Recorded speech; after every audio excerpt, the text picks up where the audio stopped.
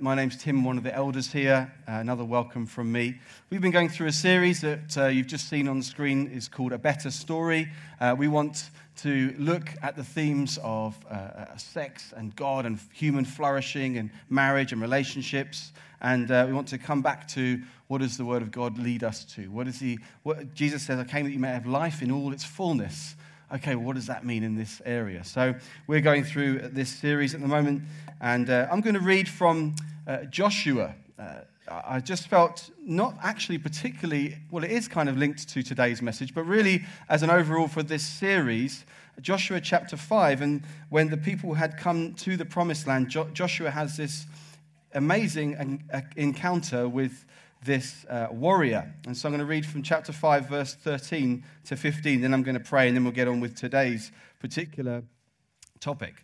And it says this: When Joshua was by Jericho, he lifted up his eyes and looked, and behold, a man was standing before him with his drawn sword in his hand. And Joshua went to him and said to him, Are you for us or for our adversaries?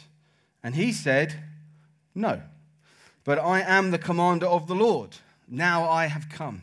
And Joshua fell on his face to the earth and worshipped and said to him, What does my Lord say to his servant? And the commander of the Lord's army said to Joshua, Take off your sandals from your feet, for the place where you're standing is holy. And Joshua did so. Let's pray. Father God, we thank you. We come to the Holy One this morning. We come to the one who's not saying, You're on that side, you're on that side, you're on your own side. We don't come to the one who we say, God, come be on my side. We say, God, I need to get on your side. I need to understand your ways. I need to bow before you. I need to take off my shoes and recognize I'm before the Holy One. Understand your wisdom, understand your ways. Not look at all these other ideas that are out there, but say, God, what do you say? What does the Lord say to his servant? So, Father, would you just serve us this morning by opening our eyes to what we need to hear? Would you come with your compassion and with your heart for those that are hurting and broken? Would you come by your Spirit and help us to understand how much you love us this morning? In Jesus' name, amen. Well, I hope you could see what I was getting at there, is reading that, is that we see that it's so easy for us to look around and think, which side does God stand with? Which side? And God would say, no, come to me, I've got my own agenda.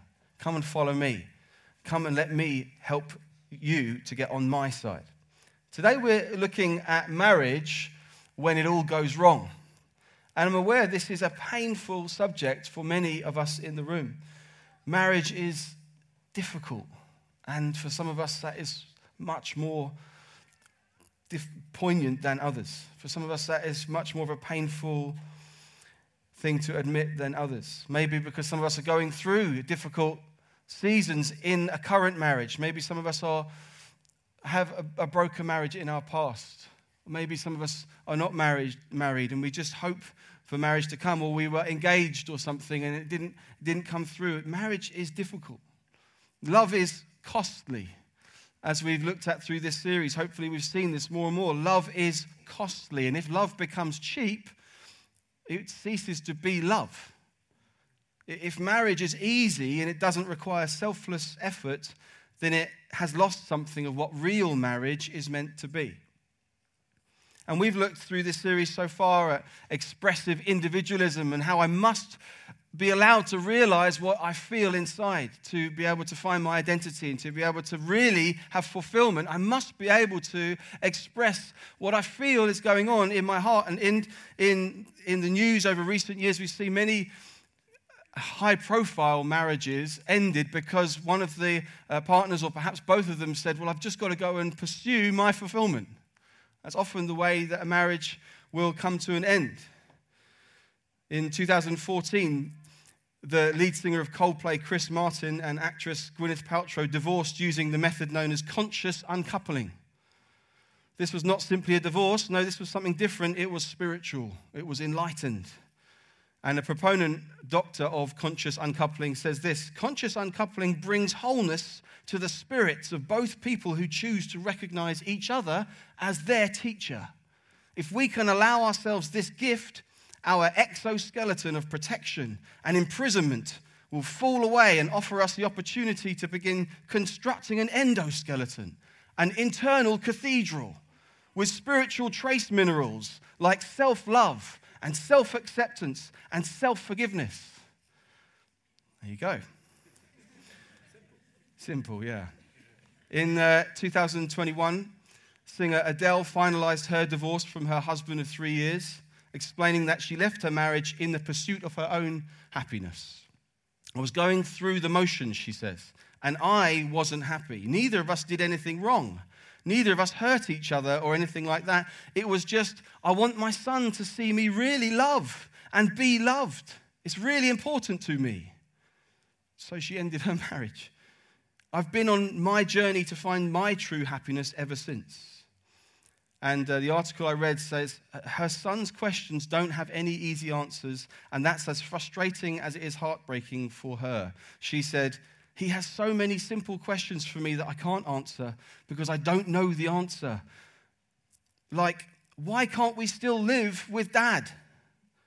Well, that's just not what people do when they get divorced. But why not? And I'm like, I don't know. That's just not what society does. And why don't you love my dad anymore?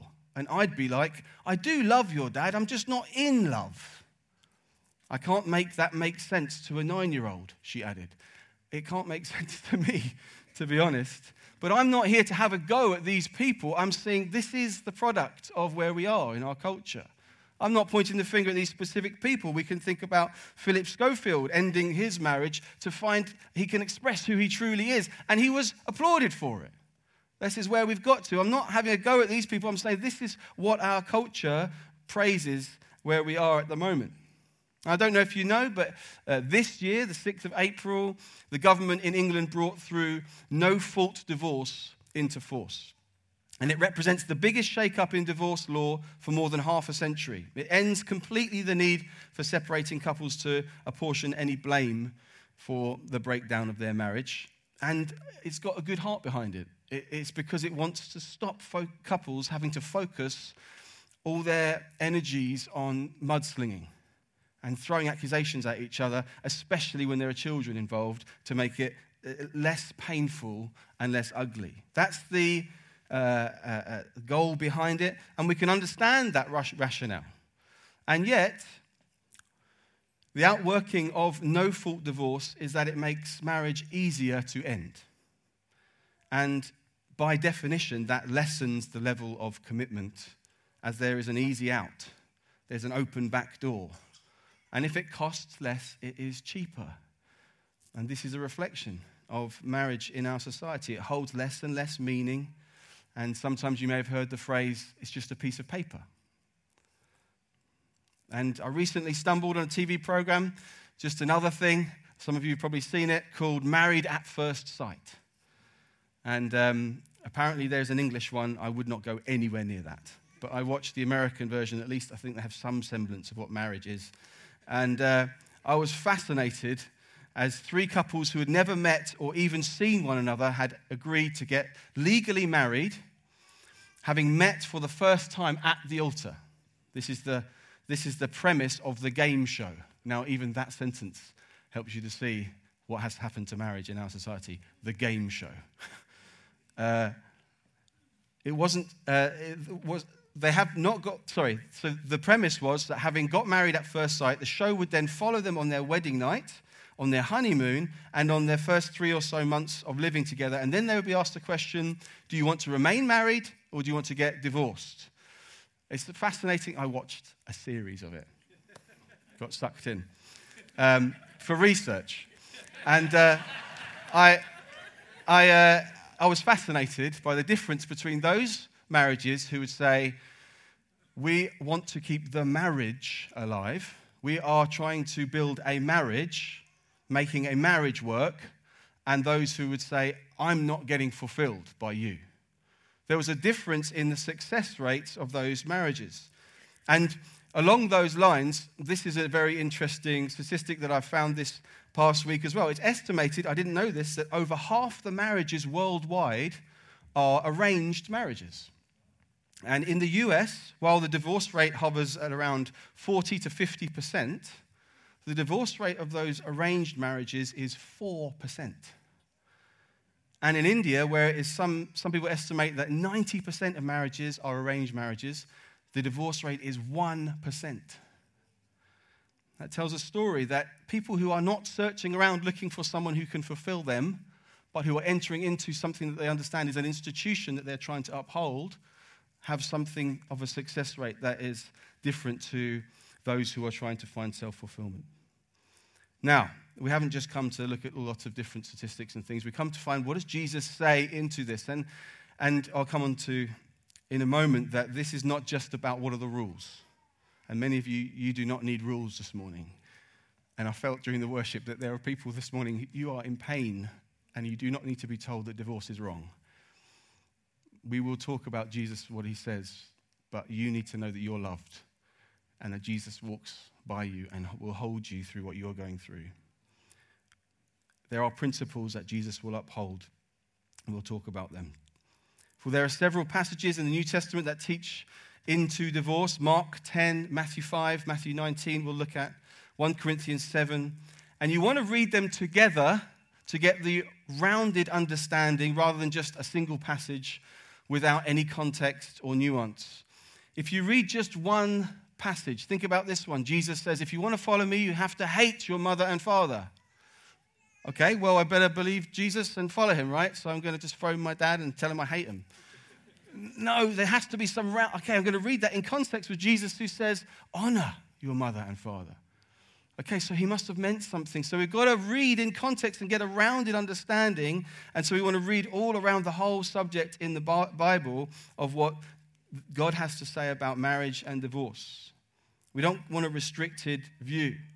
A broader reading includes all the passages showing exceptions, legitimate reasons for divorce.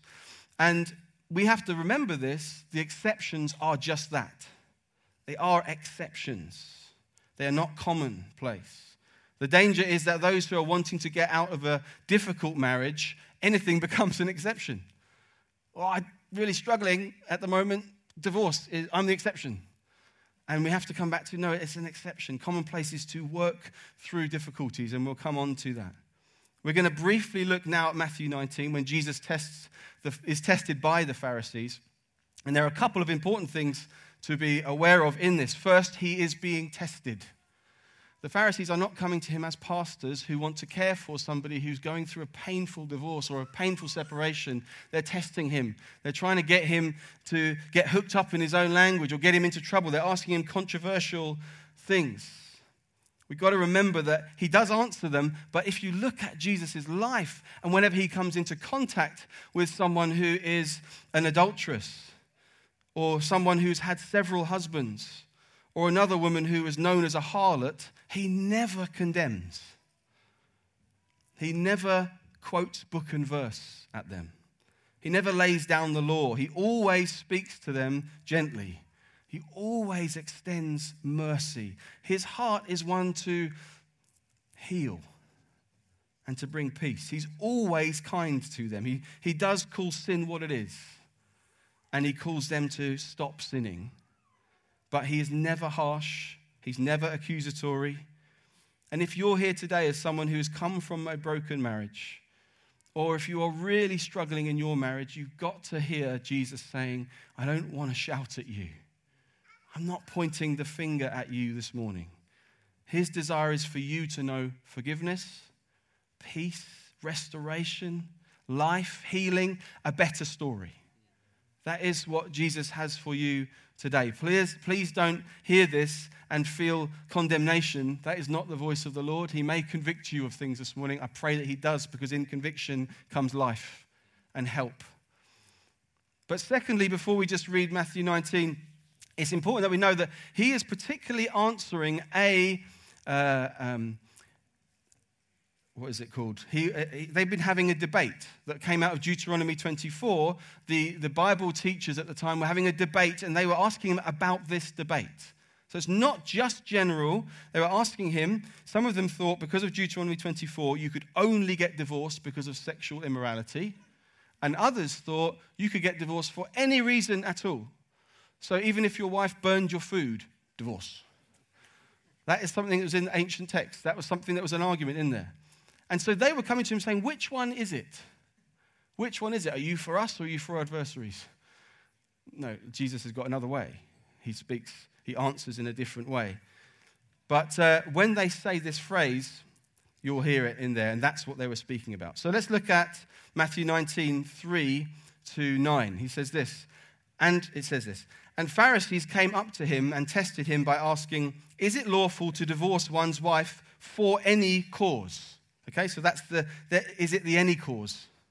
That's the thing they're asking him. And he answered, have you not read that he who created them from the beginning made them male and female? And said, therefore a man shall leave his father and his mother and hold fast to his wife, and the two shall become one flesh. So they're no longer two, but one flesh. What therefore God has joined together, let not man separate. And they said to him, well, why then did Moses command one to give a certificate of divorce and to send her away? And he said to them, because of your hardness of heart, Moses allowed you to divorce your wives. But from the beginning it was not so. And I say to you, whoever divorces his wife except for sexual immorality and marries another commits adultery. So Jesus has been asked this very difficult question, and it's really important that we hear, what did he immediately do? What was his immediate response? Not just to answer their question, well, it's this way, but immediately he wants them to remember what marriage is. The more important thing for him is to take them straight back to Genesis and say, hey, let's not start on when is it appropriate to get divorced. We don't want to be consumed with that. We want to be consumed with what is marriage? What is it supposed to be? Marriage is a God-ordained and God-sealed sacred union. Have you not remembered? No, have you not read? You know this. If you not remembered, this is what is primary. Marriage is a God-ordained, God-sealed, sacred union, not just a piece of paper. Not just, am I getting fulfilled? It is part of God's divine design for humankind. It is for our good. It is for his glory. It protects us from selfish, foolish, self-centered living. And it brings stability to society. And it is not like any other relationship. It is not to be entered lightly, it is not to be held loosely, and it is certainly not to be broken easily. Jesus wants to lift up marriage. Firstly, let's remember what marriage is. Let's come back to what marriage is. Let's chew on this. Let's let this saturate us. Let's let this be first and foremost. It is God's desire for marriage to bring two people together, to become one flesh, and not to be separated. That is God's desire. And we need to chew on it. We need to meditate on the sanctity of marriage. And when we consider Paul's teaching that marriage is a picture of Christ and the church, we see that debates over whether divorce is allowed or not in certain situations, they kind of bypass completely this bigger picture of what marriage is. It's not first and foremost about us and our personal fulfillment. It's not about finding someone who makes us complete. There is a divine metaphor being shown. A divine metaphor being played out in marriage, and that is that God ordained a permanent union between his Son and the church. That is the metaphor that's being played out in every marriage. As God willed for Christ and the church to become one body, so he willed for marriage to reflect this pattern, that the husband and wife become one flesh. So Jesus is saying, don't obsess over whether divorce is okay. Obsess over what marriage is. This is a weapon for us. We need to fight for the other. We need to fight for the marriage, not just to keep it alive, like it's on life support machine in a hospital. No sign of life, but beep, beep, beep. It's still going. There's no life here. It's not, but for flourishing. He wants flourishing. He wants marriages that flourish, that do bring some fulfillment to each other, that do bring some selfless love to one another, that show and display what Christ and the church is in its union. We need to familiarize ourselves and remind ourselves and delight in what marriage is as one of our tools to bring about health and flourishing in our marriages. So we look at Ephesians 5. Ephesians 5:25-33. And it says these words, which are so foreign to what I was saying at the beginning, in the way that we now see marriage as something that should be quite easy to get out of, as long as I can find myself. No, let's look at Ephesians 5. It says, husbands, love your wives as Christ loved the church and gave himself up for her, that he might sanctify her, having cleansed her by the washing of water with the word, so that he might present the church to himself in splendor, without spot or wrinkle or any such thing, that she might be holy and without blemish. In the same way, husbands should love their wives as their own bodies. He who loves his wife loves himself, for no one ever hated his own flesh, but nourishes and cherishes it, just as Christ does the church, because we are members of his body. Therefore, a man shall leave his father and mother and hold fast to his wife, and the two shall become one flesh. So there's a quote from Genesis again.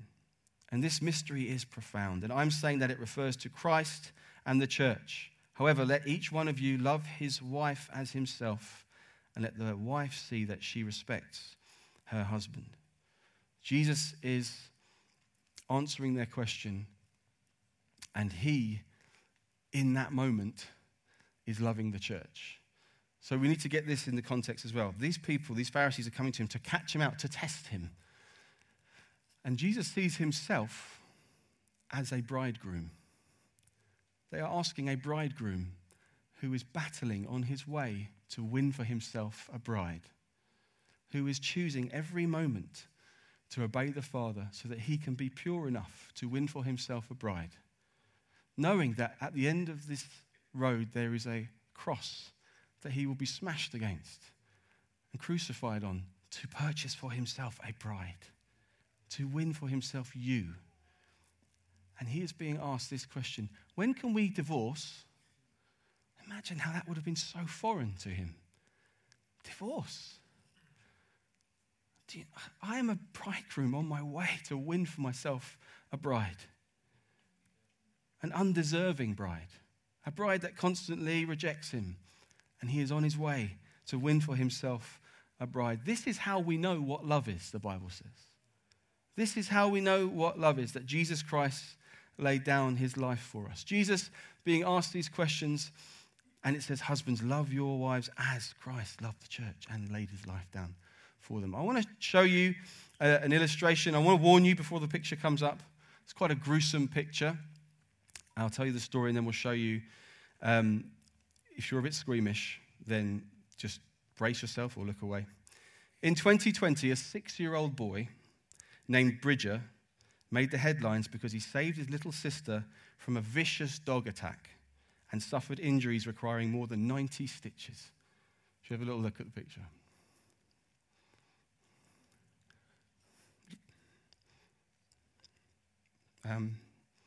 Look at her face as well as his. He said, if someone had to die, I thought I should do it. His dad recently spoke to People magazine about how Bridger is doing and said he and his wife asked how the now 7-year-old if he wishes the scar would go away. And he said, I don't want it to go all the way away. He views his scar as something to be proud of. His dad, Robert, said he also doesn't see it as being representative of his brave act. He just perceives it as, I was a brother and that's what brothers do. It's a reminder that his sister didn't get hurt and she is okay. Now there is a picture of Christ in the church. Do we see the picture of them now, just so that you can be encouraged that he's all right? There's a brother who got in the way of a vicious dog attack at the cost of himself, saying, if someone should die, it should be me. And we have someone in heaven who's covered in the scars in his hands, who said, I would die so that they wouldn't have to. And at the end, it's a reminder that his sister didn't get hurt. She is okay. This is how a husband is called to love. This is how Christ loves the church. This is what love is, that Jesus Christ laid down his life for us. Husbands, love your wives as Christ loved the church. Wives, respect your husbands. The primary principle, therefore, for us is that marriage is a union created by God, and we should uphold it, honor it, and fight for it. But the Pharisees continue to push Jesus for an answer. Why did the law permit divorce then? See, there were exceptions. There were times when divorce was permitted, and Jesus explains that divorce came about because of the hardness of man's heart. And he gives one clear reason where divorce is permitted. The Greek word porneia is translated sexual immorality. It's where we get our word pornography. And together with passages in the New Testament, there are other passages showing that there are cases and exceptions to the primary principle, not the law, but the principle that divorce is wrong. And I'm not going to go through all those technicalities right now. That's not the job for a preach. That is the job for a pastoral one-to-one or a pastoral talk with a couple. If you are struggling in your marriage, if you think it seems like there's the only way to go is divorce, we want to help you. We want to walk through, what does this say? Let's go through. What does God say in this situation? There are pastors in the eldership team, pastoral team. We want to walk with you through those technicalities. What does God want of you? What does he call you to in this situation? And what if your marriage is really struggling and you think it may be that separation is the only way out? Well, let's take a few principles from Matthew 7 and Matthew 18. Firstly, we're called to deal with what is in our own eyes before we try to take the speck out of other people's eyes.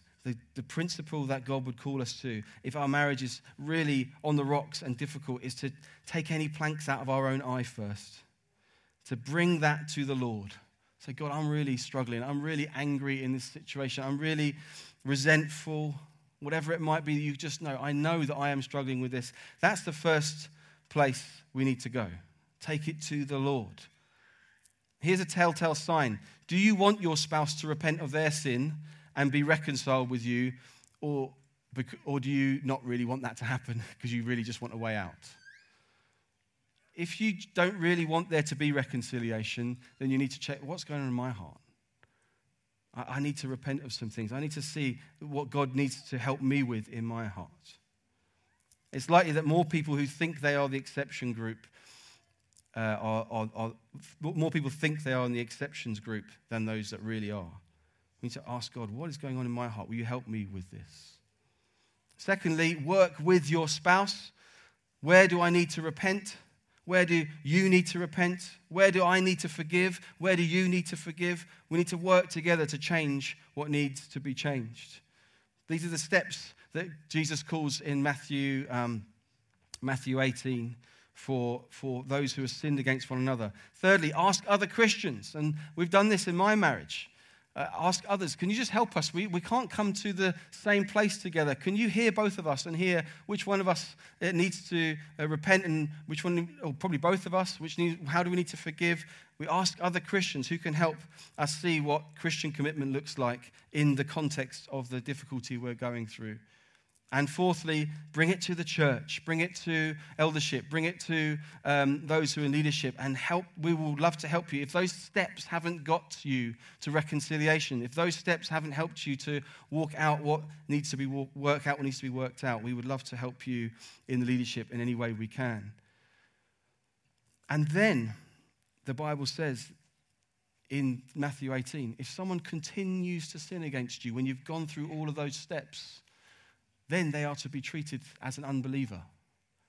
They refuse to repent. They refuse to admit. They refuse to own actually what other people have affirmed. That is actually your problem. That is actually your sin. If someone then refuses, then they are to be treated as an unbeliever. And in 1 Corinthians 7, Paul talks about marriage to unbelievers. And so there is something there for us to consider with, someone will willfully continue in sin and not surrender to God in this, then there are things for us to talk through there as well. So there is abuse of the justifications and exceptions. We don't want to just look for a way out. We don't want to be blind to our own issues. We need to ask the question, have I truly done everything I can to restore the marriage, starting with myself? Okay, I'm going to actually ask a friend to join me and ask him some questions. Rod, who was up here earlier, has, knowing that I was going to speak on this, kindly offered to come and help if any way he could. And that would be serving us, I think, if he came and just went through some questions with me. You've got a microphone, great. Yeah.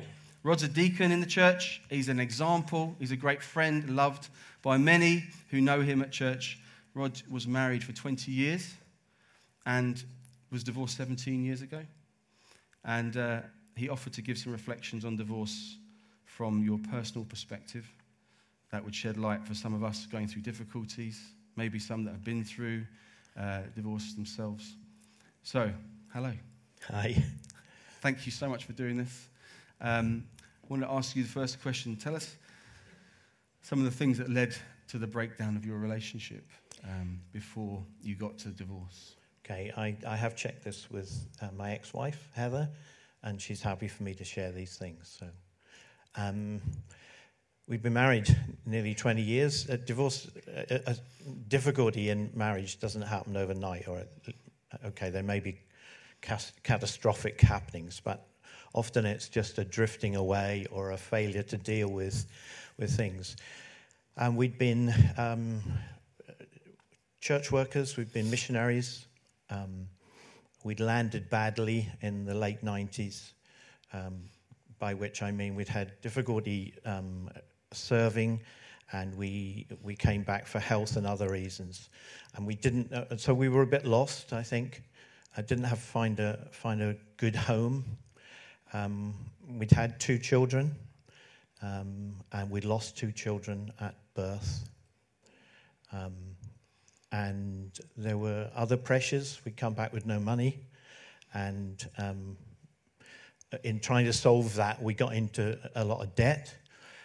And I guess I was always somebody, or possibly still am, who likes to avoid things and think it's better if I just hide up rather than deal with things that are there. Mm. So there are lots of external pressures, financial pressures, no real home, a few friends, not good friends, a church that was neither here nor there for us, I think, if I'm allowed to say that. Struggling, not dealing with things well, little things becoming big things, and just drifting apart a bit. Okay, and I asked Rod to speak with us because I'm sure that many of us, not those who have just those who've been divorced, but those of us married will think, yeah, a lot of this resonates. And are there things that just go unchecked? Are there things that just go unchallenged and unaccounted for?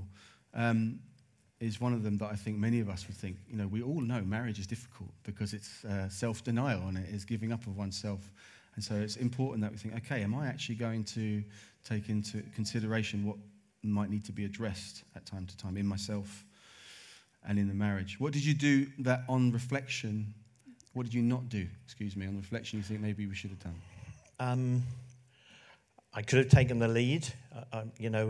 We men will all know, every man in here will know that, it's difficult to express our emotions, difficult to express our true feelings sometimes, even within a marriage.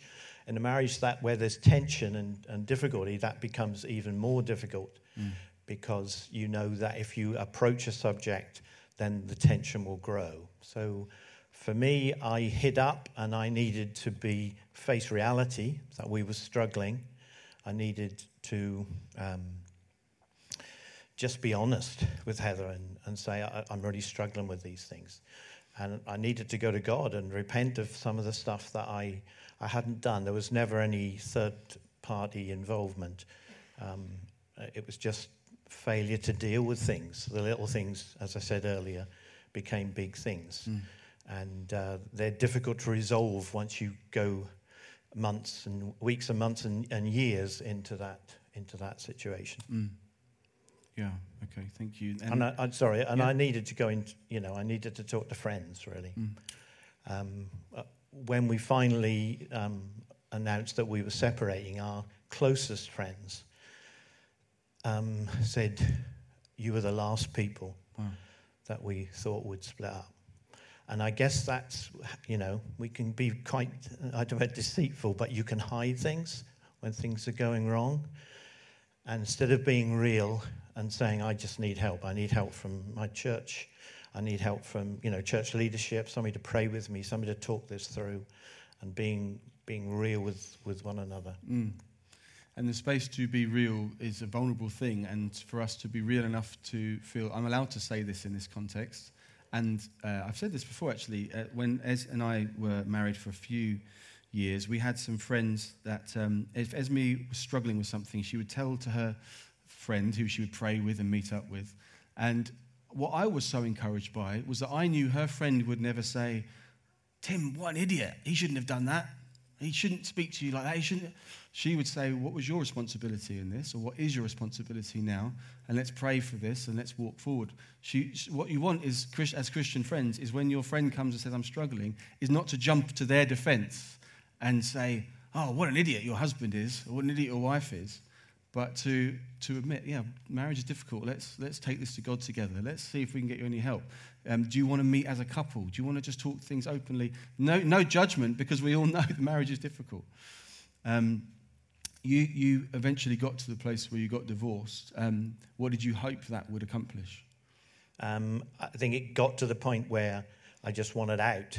I thought that would be I thought it was the only answer, even though I hadn't really gone down the track of getting help. I thought I just can't handle this anymore. So I thought, you know what, we'll just go with it, and we'll split up. Life will appear the other side of divorce, and I'll have a new life again, sort of thing. And did you feel like it accomplished what you were hoping it would accomplish? It relieved some pressure points. We didn't live together after that, obviously. And that's obviously a great, that would have been very difficult, but it brought a whole load of new stuff that either I hadn't envisaged or was a little bit naive in thinking that it would accomplish. It was horrible. It was difficult. I had to tell my mother and father. I had to tell my kids, or we told our kids. And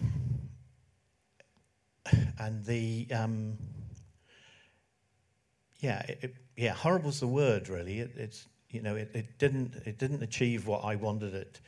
I thought it would achieve. I don't know about wanted to, but I think it was. Everything is tainted from that point.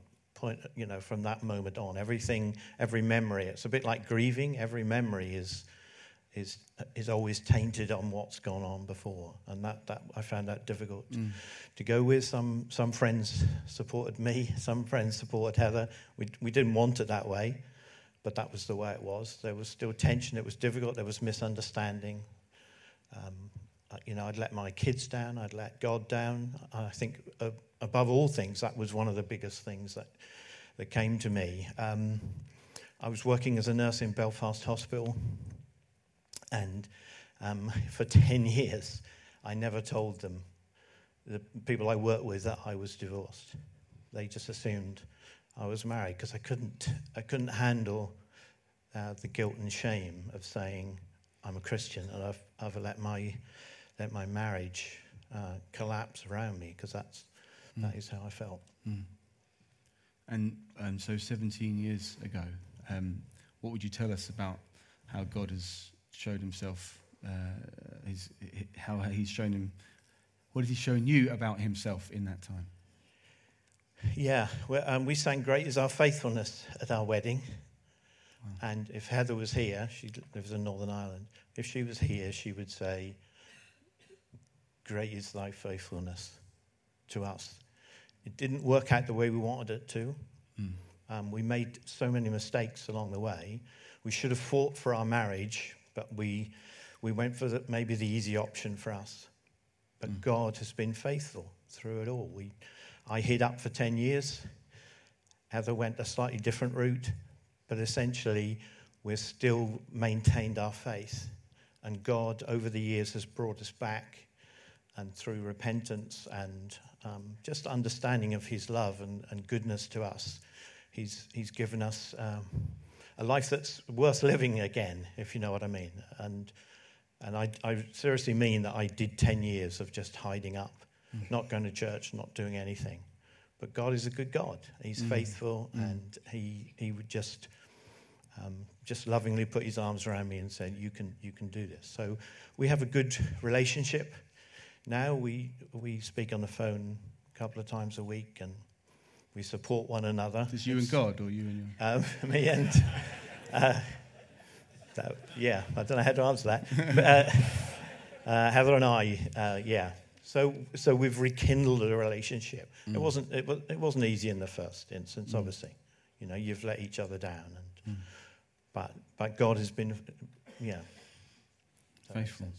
He is faithful, and I think thank you so much for sharing with us. Is there anything else that comes to mind you think worth sharing? You wanted to share?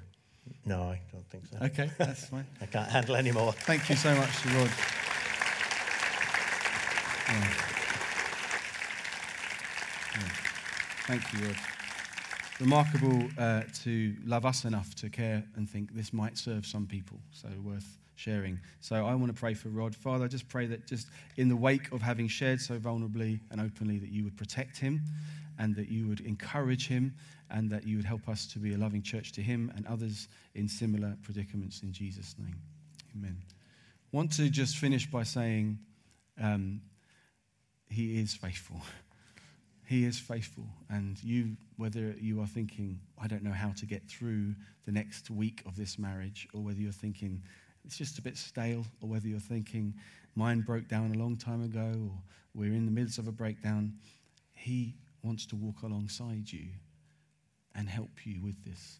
He wants you to know as well that fulfillment isn't meant to be found in your spouse. It never was. There's some fulfillment we get from marriage, but your soul will not be fulfilled by a spouse.